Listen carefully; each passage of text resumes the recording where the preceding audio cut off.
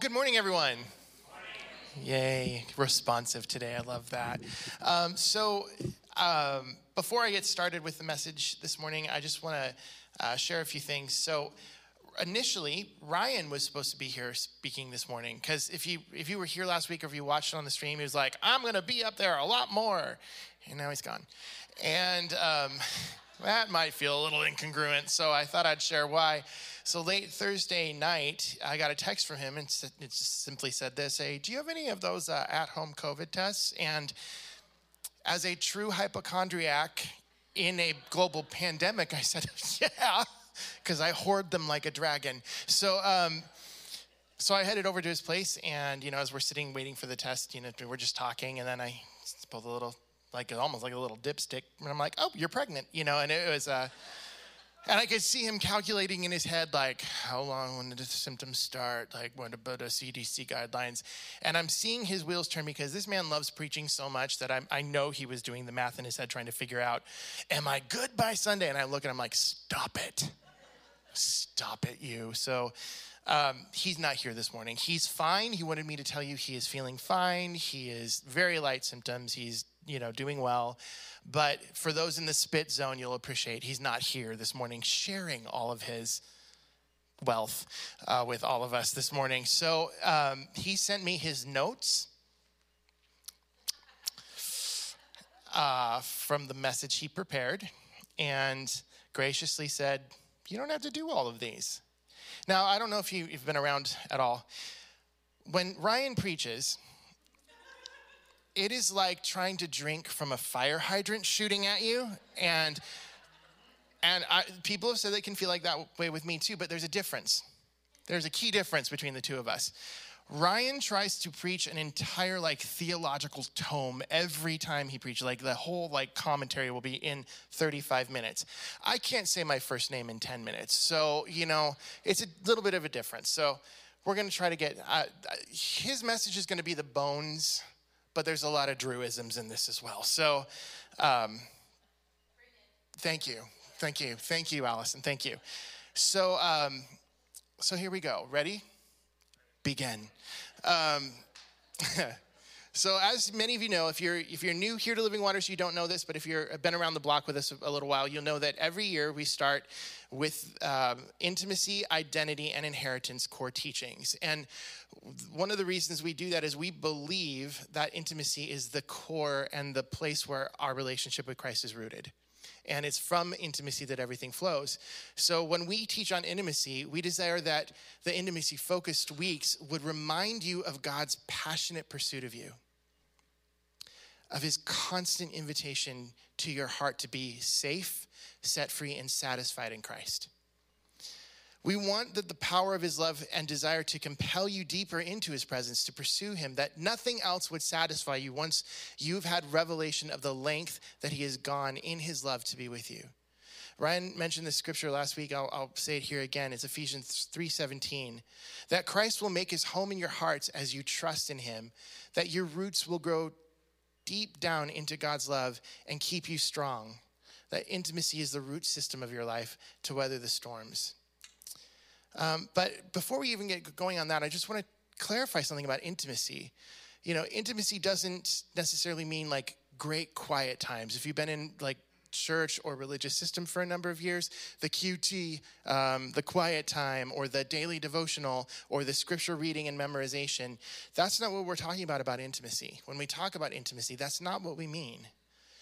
Don't get me wrong, memorizing scripture, having time in the Word of God, these are great things and they can help build into intimacy. But one of the things that we have to understand is that knowledge is not the same thing as intimacy. What we're going for when we talk about intimacy is oneness or unity. It's interconnectedness with God. That our lives become inseparable from him, this connection. But, as I was looking over these notes and talking this out with my wife, Suzanne, who, if you haven't met Suzanne, you ought to meet her. She heals with her hugs.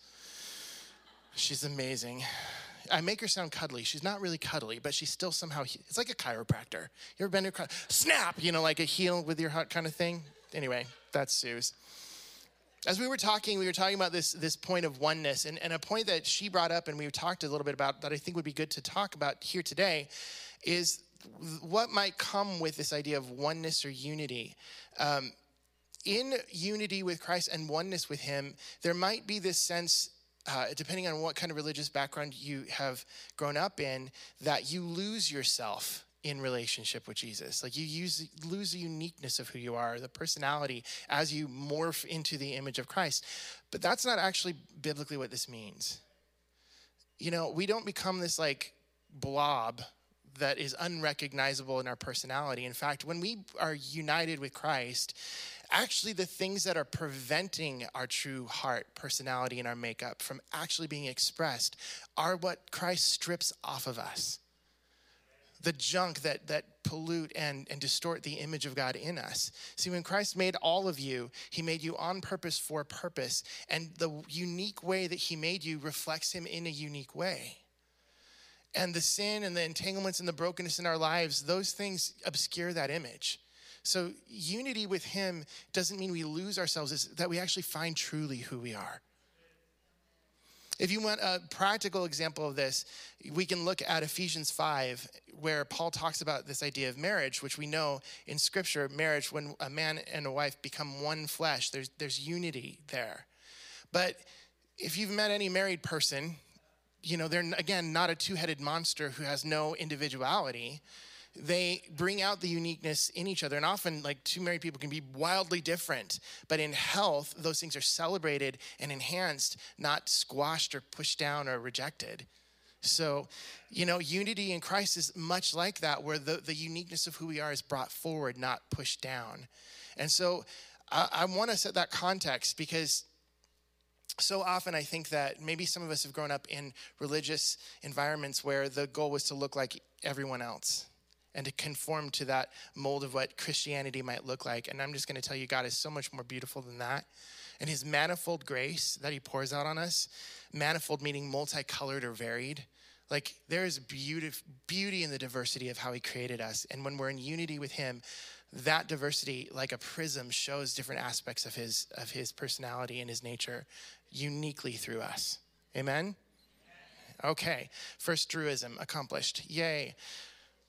So we were created from intimate relationship. We are created for intimate relationship. And it is through Jesus, what he did was to restore us to that intimacy. Like, there's something really powerful about the reality of who he is and what he has done in us.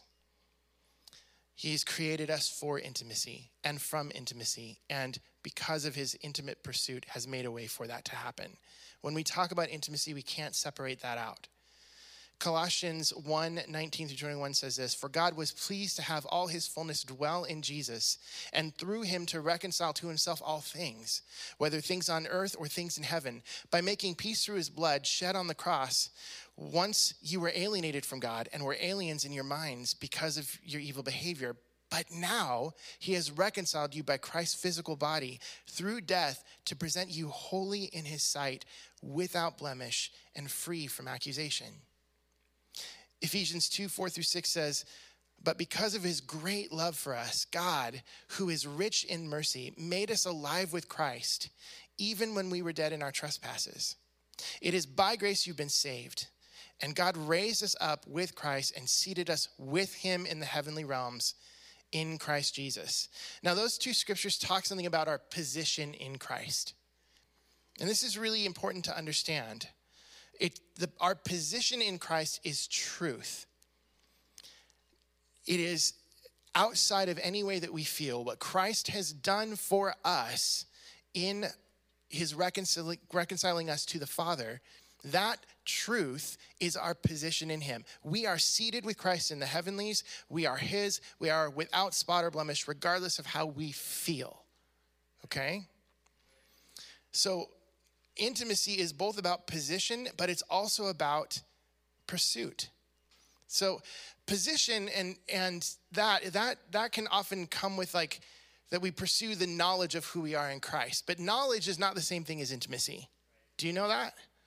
Like in my years of ministry in Portland, in the discipleship ministry I was a part of up there, Portland has a lot of seminaries and Bible colleges. And so I had a lot of opportunity to meet with people that had like advanced degrees in theology, people who had masters in divinity and doctors in divinity and like really, really smarter than me people. And yet, even though they had all this biblical knowledge, memorized all this scripture, they didn't know Jesus personally. I'm not saying this for everyone, but I've met many who were like that. Like, I don't care if you can write a 45-page paper telling you about your position on premillennial dispensationalism, whatever the crap that means. That's not the same as intimately knowing Jesus. Similarly, but not as similarly, like when I was a kid growing up in youth group, I was a part of the Bible quizzing team. Anyone? Metal folding chairs and a little pad that you are sitting on, and then you raise your booty. I shouldn't do that towards the camera. Right here. Okay, yeah. So I was at a disadvantage. If you don't know this, I have a little bit of a ghetto booty, and I've got short legs, so I had to really raise up to get off the pad, but it just wasn't working for me. But I knew a lot of scripture, but I didn't really know Jesus. Because knowing theological truth and scripture doesn't guarantee that we are living experientially in intimacy with Christ. Not to say that we shouldn't know those things. Those things absolutely can set us up to have greater intimacy with Christ, because it is in knowledge of him that actually, combined with pursuit, really does get us there. And I said this even a couple weeks back, that intimacy is knowledge with affection. Because you might know, like even the demons know Jesus, but they are not in relationship with him. So our position in Christ, knowing theological truth, knowing that is not the same thing as having intimate relationship and pursuit.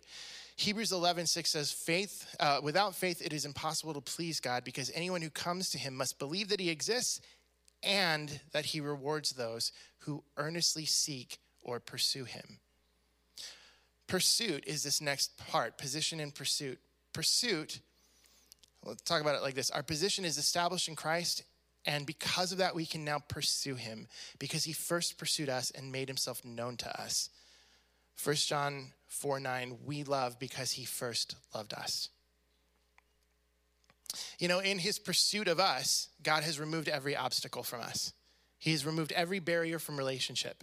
The veil has been torn. We are not separated. There's nothing that can prevent us from being able to walk into the presence of God, to walk into relationship. There is no system of sacrifice that we have to go through. Christ has accomplished everything. There is no barrier. There is no hoop we need to jump through. There's no standard we have to meet. There is nothing we have to do, because Jesus has done it all to provide for us the opportunity to walk into intimate relationship with him.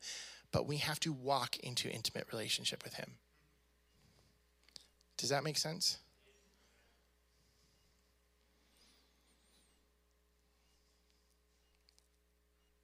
When we get a grasp of that invitation and the opportunity for intimacy, when we understand that there's nothing separating us, we begin to grasp that depth and width of God's love for us, what he has done.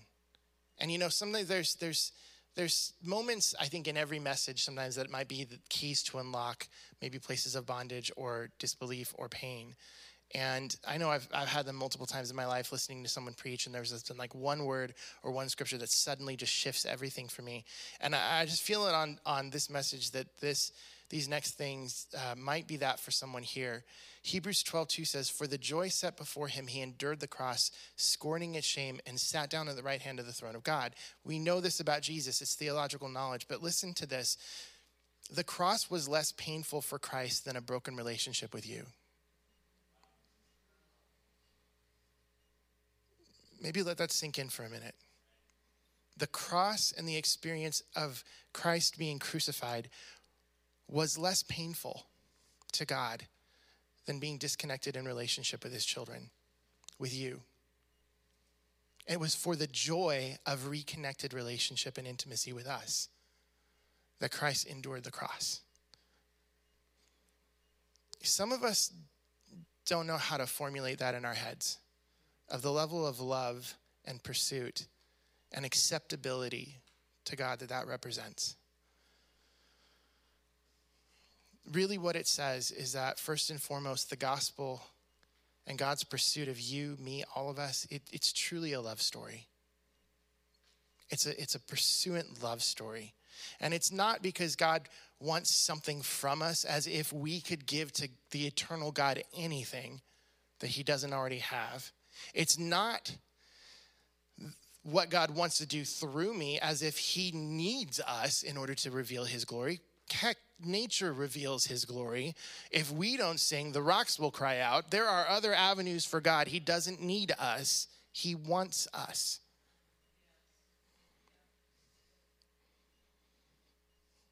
It's something about that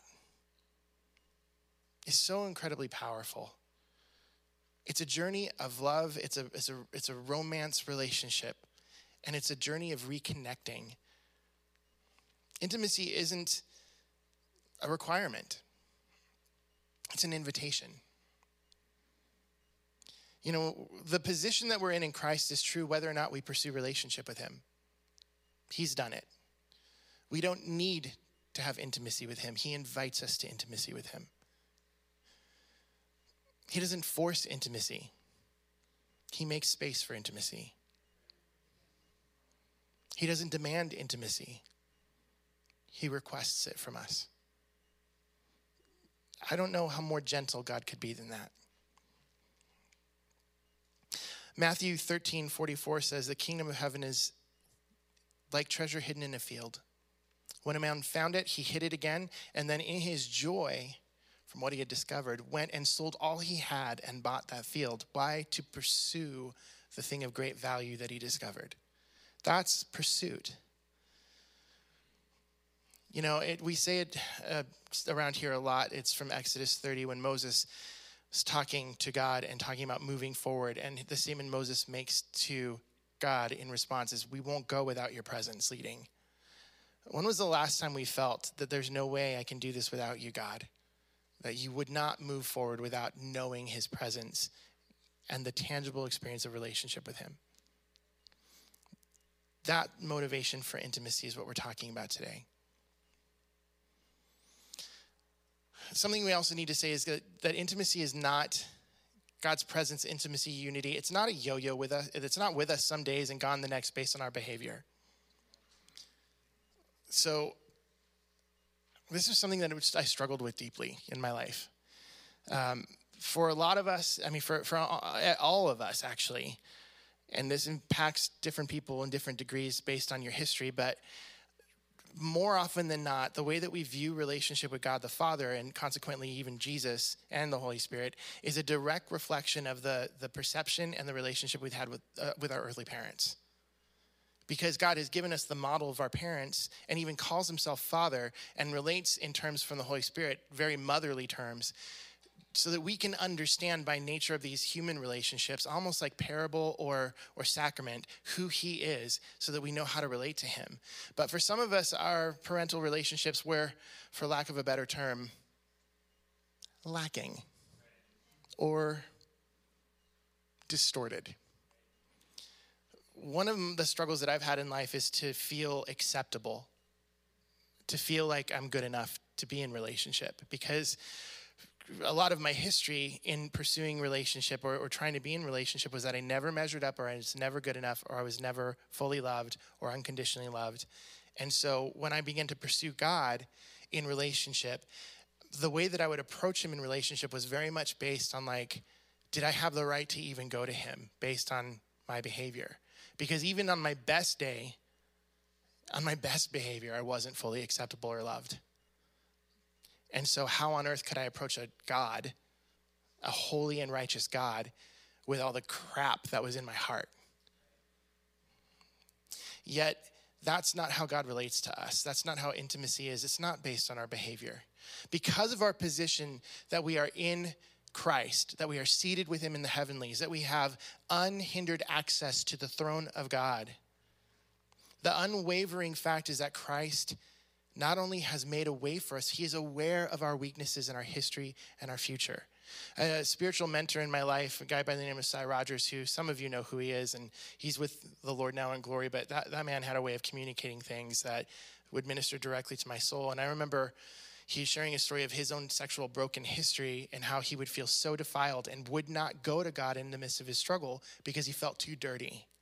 And yet one day in this moment of self-shame and the shame cycle he was in, God interrupted his thoughts and said, hey, Sai, who told you this was all supposed to be worked out already just because you were in relationship with me? Who said you were supposed to be all cleaned up in order to be able to come to me? And Sai in his class, the Church of the Holy Assumption? I don't know. Right? So, and then God responded to him and saying, if your struggle was so bad that it would disqualify you from intimacy and relationship with me, I never would have been so cruel as to invite you into relationship to begin with. And I really need you to hear that this morning. If the struggles that you have or the failures in your life or the things that control you or the addictions, whatever it is, if those things were so bad that they disqualified you from that invitation of relationship with Jesus, he never would have been so cruel as to make you aware of his love to begin with. He would rather have a son or daughter who struggles than no son or daughter at all.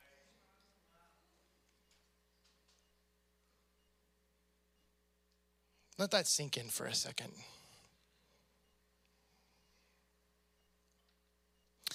God's presence, his intimacy, his invitation is not a yo-yo. It's not inconsistent. It is the most consistent thing we'll ever experience in our lives. And it's Satan's ploy to try to get us to run from God in our brokenness or in our lack rather than run to the only one who can actually make things better. The only one who can clean us.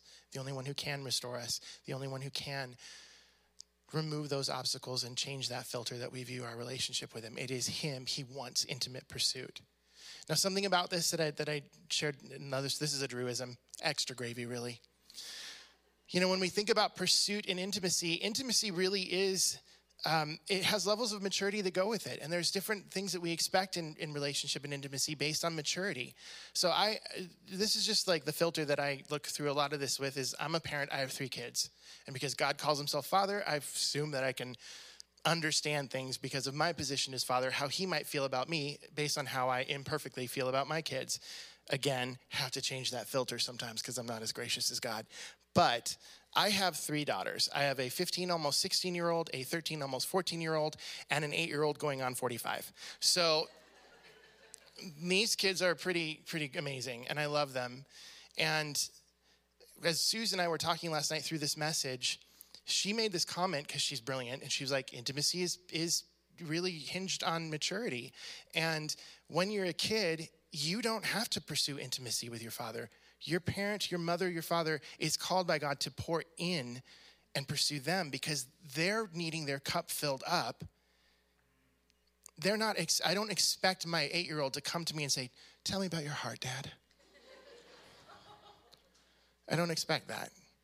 I know that my job is to love her, to pour into her, to provide for her. And she doesn't have to earn it because she's mine. Now, there's this beautiful thing that's happening mostly, I think it's a subtle shift that's happening, and I see it mostly in my oldest daughter, where like sometimes I'll be, getting the coffee in the morning, and she'll come up to me and she'll say something like, how'd you sleep last night, Dad? And I'm thinking, why? But no, I'm not thinking that. But it's interesting because I noticed recently that it's her trying to pursue knowing me. Because there's this shift in maturity that's happening where instead of being like me relating down here, she's growing in maturity. And now we're starting to relate a bit more level. And she's getting to know me. She wants to know me. And she's pursuing that knowledge of her father. And it's because she's been filled up. Some of you might be really young in your relationship with God, and there's a lot of trust that has to be built up in order to pursue him. Can I tell you that's okay? Can I tell you that is okay? It's okay if you need God to pursue you. You might be a baby in him right now. You might not have maturity in him right now, and that's not your fault. That's normal development. I look at it kind of like this, where I look at things through the lens of the Bible, and I want to understand God's nature and how he works with us in relation to that. And so, there's this beautiful thing that happens in the scripture where God did not allow his Hebrew people to speak his name. I don't know if you know this, but the Hebrew name Yahweh, the Hebrew people were not allowed to pronounce it. So they couldn't speak the name of God. And I always thought that's weird. I mean, I don't want my kids to relate to me in a way that's like, hey, you. It's like there's intimacy in familiarity and in relationship. But he didn't allow them to speak his name. So you see this in scripture where they started giving names to God based on their experiences with him. And do you understand that those are names based in relational intimacy? And so there's wisdom in God, I think, to not let them just settle on a name that has no intimate connection with their experience, but they begin naming him based on how he's shown up in their lives. Like Rahab, who says, "You are the God who sees me." When David talks about God being his strong tower or his defender, or you see, other names for God like the healer or the provider. I mean, I know that I could name God in my experiences with him of like the God, like we sang it today, the waymaker, like that you, God, have done something that I had absolutely that was impossible in my mind. But you are the God of the impossible. Like that's who you are to me. Like you're the God who met me in my shame and lifted me up. You are the lifter of my head. Do you see that in the Psalms? Because they're intimate encounters with God where people are beginning to know him and they name him based on intimate relationship. This is intimacy at work. I'll get back to that in a minute. I'm all over the map today because this is not my message. This is someone else's I'm trying to do. There's something really broken about some of the ways that we've been taught about intimacy or relationship with God. And, we talk about this a lot, but, when we grow up in religious systems that value behavior and the external more than the internal relationship with God, we start behaving in ways that are disconnected from the reality that we're experiencing. So it's like, oh, God loves me, but I don't experience or feel or accept God's love. And so I am loved, and yet I feel ashamed every time I fall down or I can't go into your presence. So I'm loved and accepted, but I'm not because I'm unacceptable. And we call that cognitive dissonance. It's where you're saying something, but you don't experience or believe it. And it's got this erosive effect on our spirit, on our soul, on our bodies. It's super unhealthy. And so when we allow that kind of stuff, that incongruence to cultivate in our lives, it's broken and it erodes faith. And we start looking at what's spoken as true in the scripture, but because we're not experiencing it, if we say that we are, that's not faith. Like, whatever crept into spirituality, we're like, I'm going to claim what I have not yet, I am loved and I don't believe you love me. Better to say, I believe, help my unbelief. Better to say, I believe you love me, but I haven't experienced that yet. Whatever it is, God, that's preventing me from experiencing your love, reveal it to me so that I can deal with it, so that I can experience your love, because I want to know your love. Honesty, go figure. It's almost as if he wants honest relationship with us. That cognitive dissonance, that erosive effect, it shrinks us. And our faith will always shrink back to the lack or the disbelief or the comfort or the fear that we allow. It will grow, our faith will only grow to the level of intimacy that we cultivate.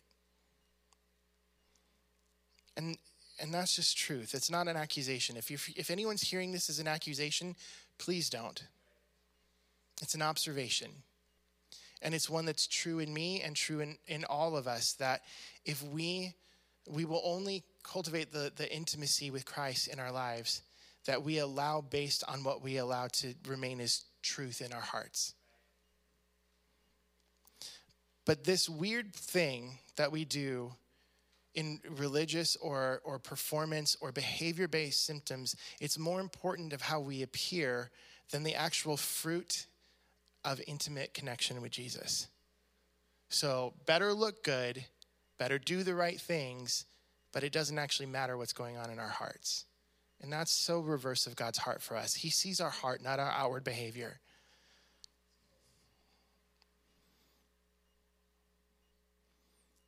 So it's habit rather than habitation. It's a form of godliness denying its power. It is whitewashed tombs.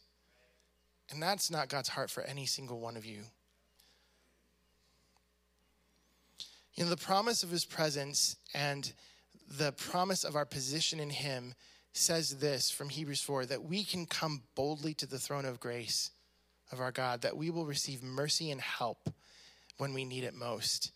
What that says is that intimacy with God, the position that we have, and our pursuit of him, which sometimes looks like help me rather than just I want to know you. It looks like help me, I'm stuck, or help me, I'm dying, or help me, whatever. That pursuit, when we run to him, not from him, that is a powerful expression of intimacy that as we cultivate that response, it's not just for us. It's for those around us as well.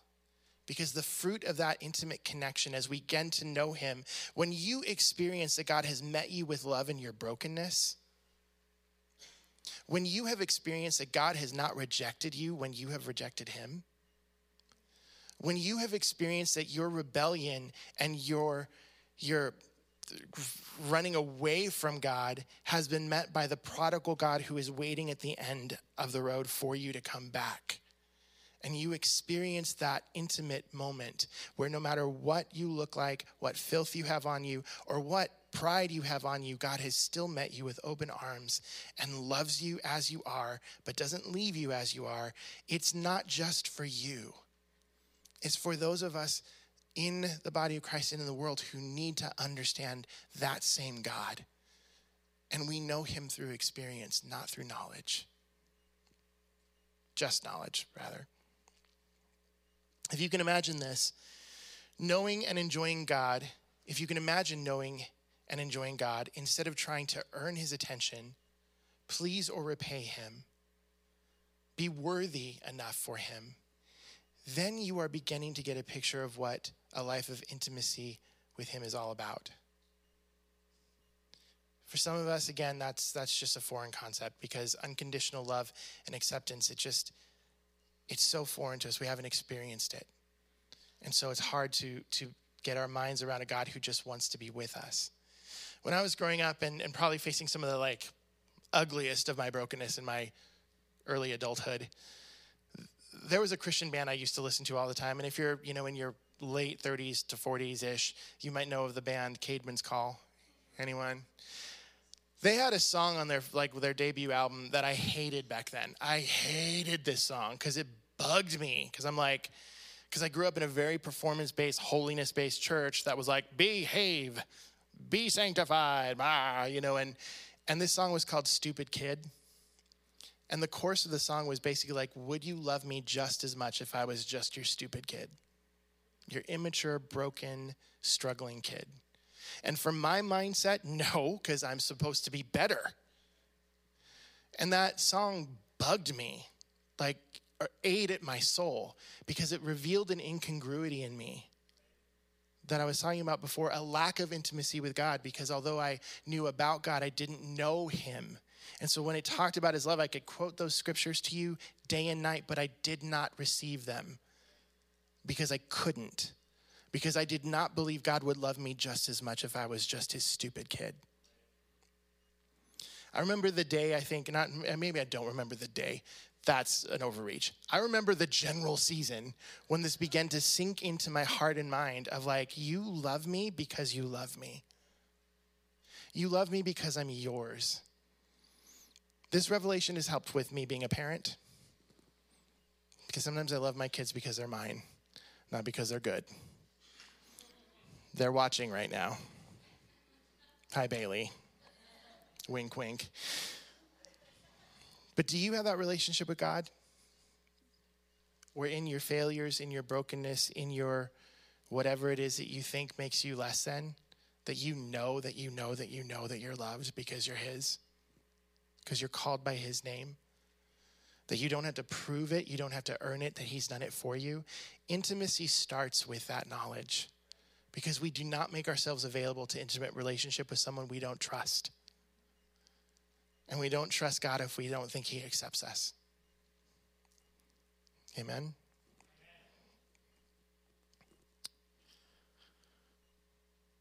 So let's go back to this idea of God's name, Yahweh. And I said at the very beginning, we were created from intimate relationship. We were created for intimate relationship. And when that relationship or intimacy was broken, Jesus came to restore us to intimacy. So the name of God, weren't allowed to speak it. But the actual pronunciation of the word Yahweh, I heard this teaching a while back and it blew my mind whole. It was the fact that Yahweh mimics the sound of the inhale and the exhale of our breath. So the inhale,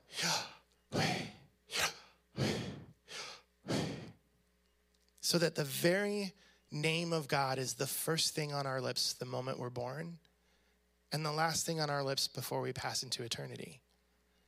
And all throughout our life, whether or not we are recognizing it, acknowledging him as God, we are perpetually speaking the name of God over our lives, that it is from the very moment, from the beginning to the end, the very breath in our lungs speak his name. And it resonates really powerfully with these scriptures I'm going to share with you now. From breath to breath, God is in pursuit of intimate relationship with us. Genesis 2:7 says this, "Then the Lord God formed a man from the dust of the ground and breathed into his nostrils the breath of life, and the man became a living thing." We know that in the garden that we had perfect, uninterrupted relationship with our Father. And it got broken. It got broken by sin, and that intimacy was broken. And when Jesus pursued us by becoming flesh, making his dwelling among us, reaching into our lives, the very presence of God here and now, Emmanuel, God with us, he breathed life back into us. John 20:22, Jesus saying to his disciples, and with that he breathed on them and said, "Receive the Holy Spirit." An intimate connection was reestablished. In that entire time in the sacrificial system of the Hebrews, the presence of God was reserved for the Holy of Holies behind the veil in the one place where only one priest could go, only a few times a year, and restricted from the people. There was no access to the presence of God. And in this moment, Jesus breathes the very thing into his disciples and changes the dynamic, because now we are restored to intimacy because the Holy of Holies is here. And if we are in Christ, we carry his presence with us, whether we feel it or not. An intimate relationship is restored to us because we were born and created for intimate relationship. We are created from intimate relationship. And when it was broken, Jesus came to restore us to intimate relationship. Do you feel a lack of intimacy with God in your life right now? So often we do. Practically, let's talk about this. Like, if you lack a sense of intimate relationship in an earthly relationship, well, what do? If you're married and you sense a lack, or if you have a good friend and you sense a lack, there are practical things that we do. So number one is, if you're not spending enough time with one another, you say, we need to spend some time together, because time allows for knowledge and intimate connection.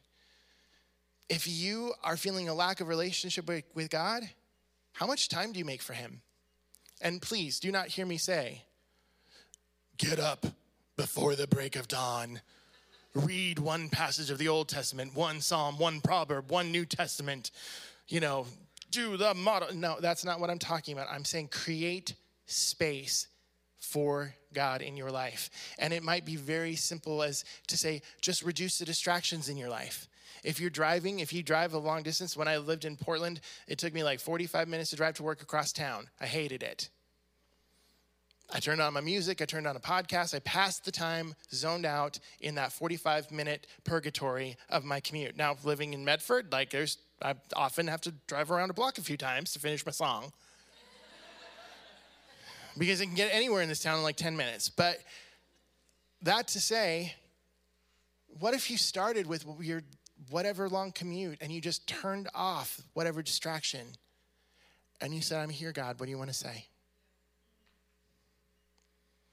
What if you got up earlier?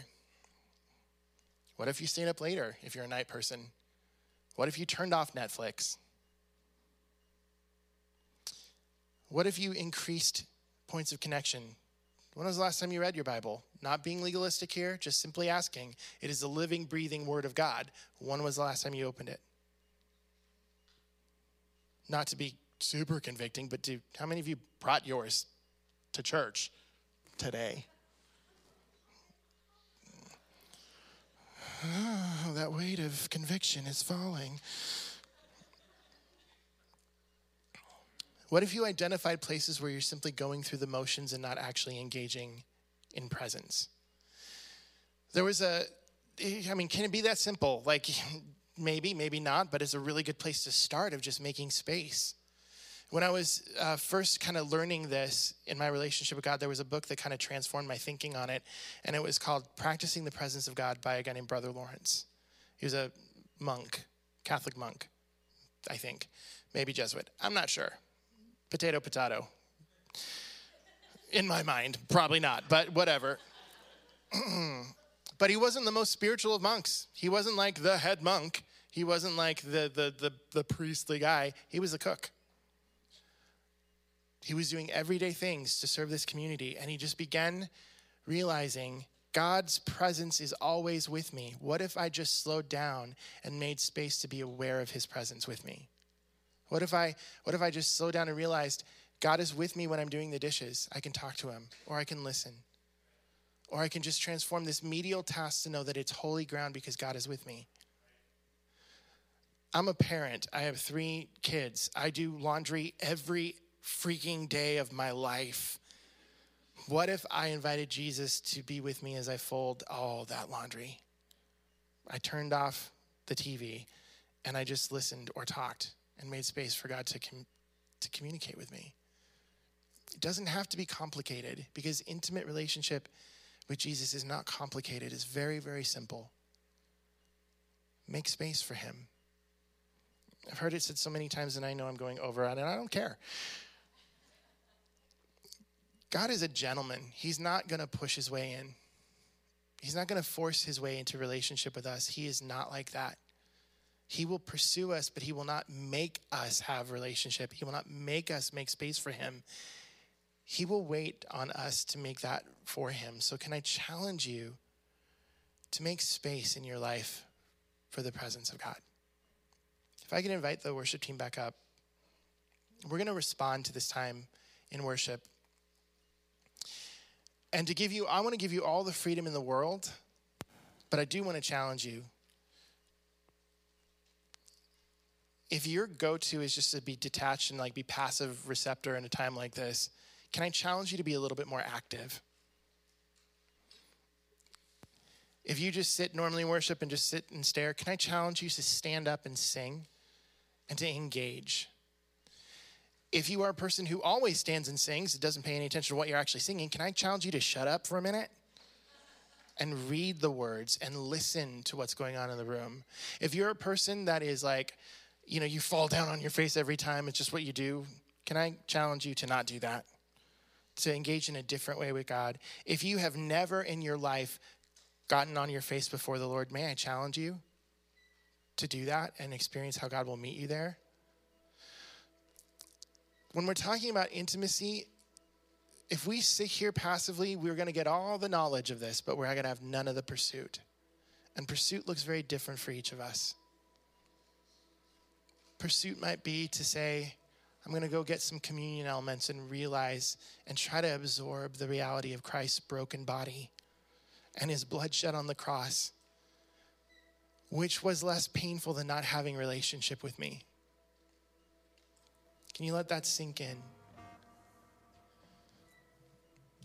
So I just invite you to do a little pursuing of the presence of God this morning as we respond to this. No one will judge whatever way you choose to do that.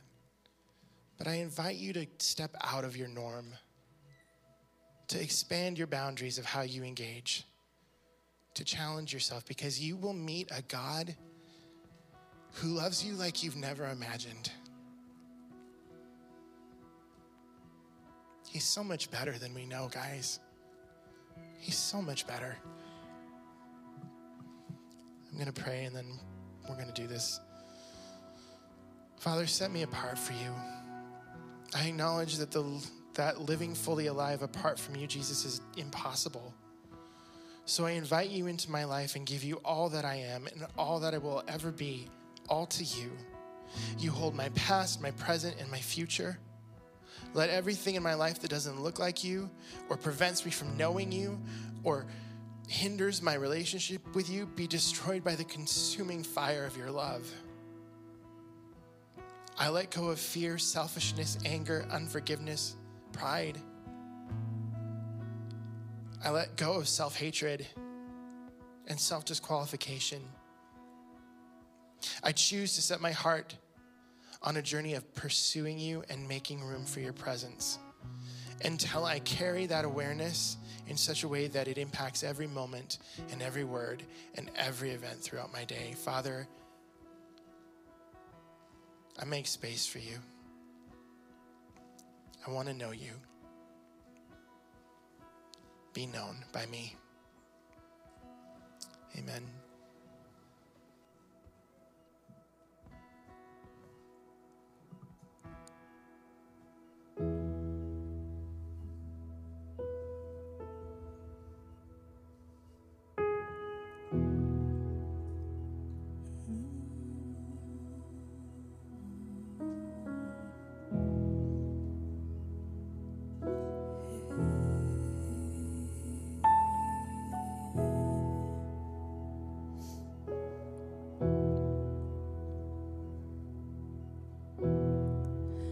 Rushing wind, would you breathe within my heart?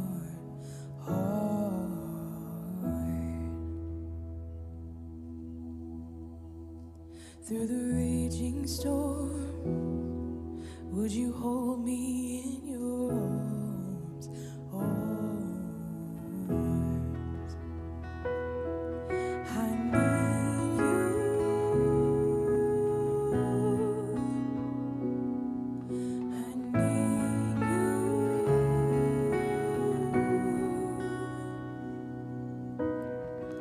I need your love like I need water.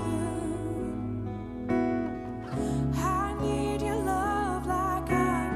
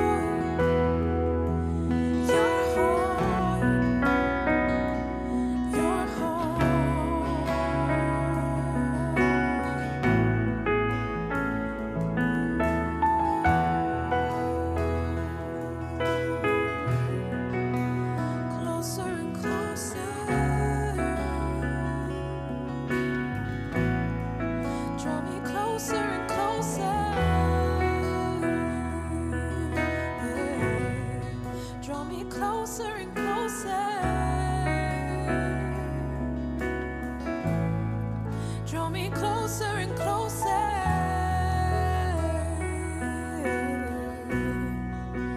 Closer and closer.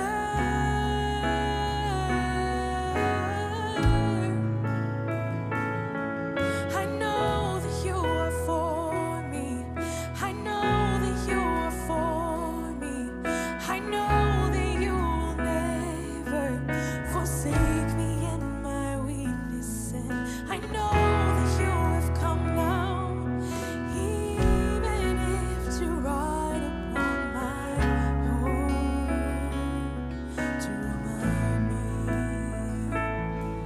I know that you are for me. I know that you are for me. I know that you will never forsake me in my weakness. And I know that you have come now, even if to ride upon my heart, to remind me your heart,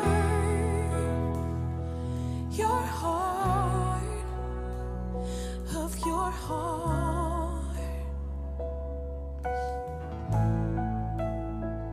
of your heart, your heart, your heart.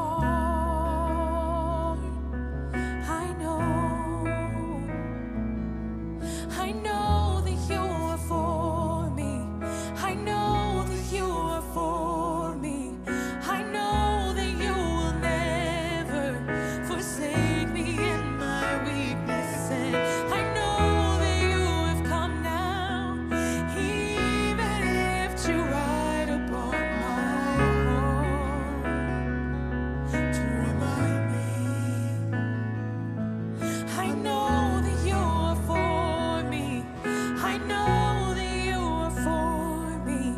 I know that you will never forsake me in my weakness. And I know that you have come now, even if to ride upon my heart, to remind me of your heart,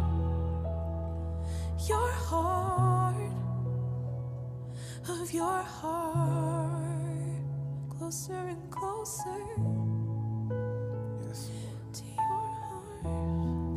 Yes, we thank you, Lord, that we can come and express and acknowledge our vulnerabilities and the places that maybe we feel immature or inadequate or all those different things, and it does not change the desire of your heart for connection to us.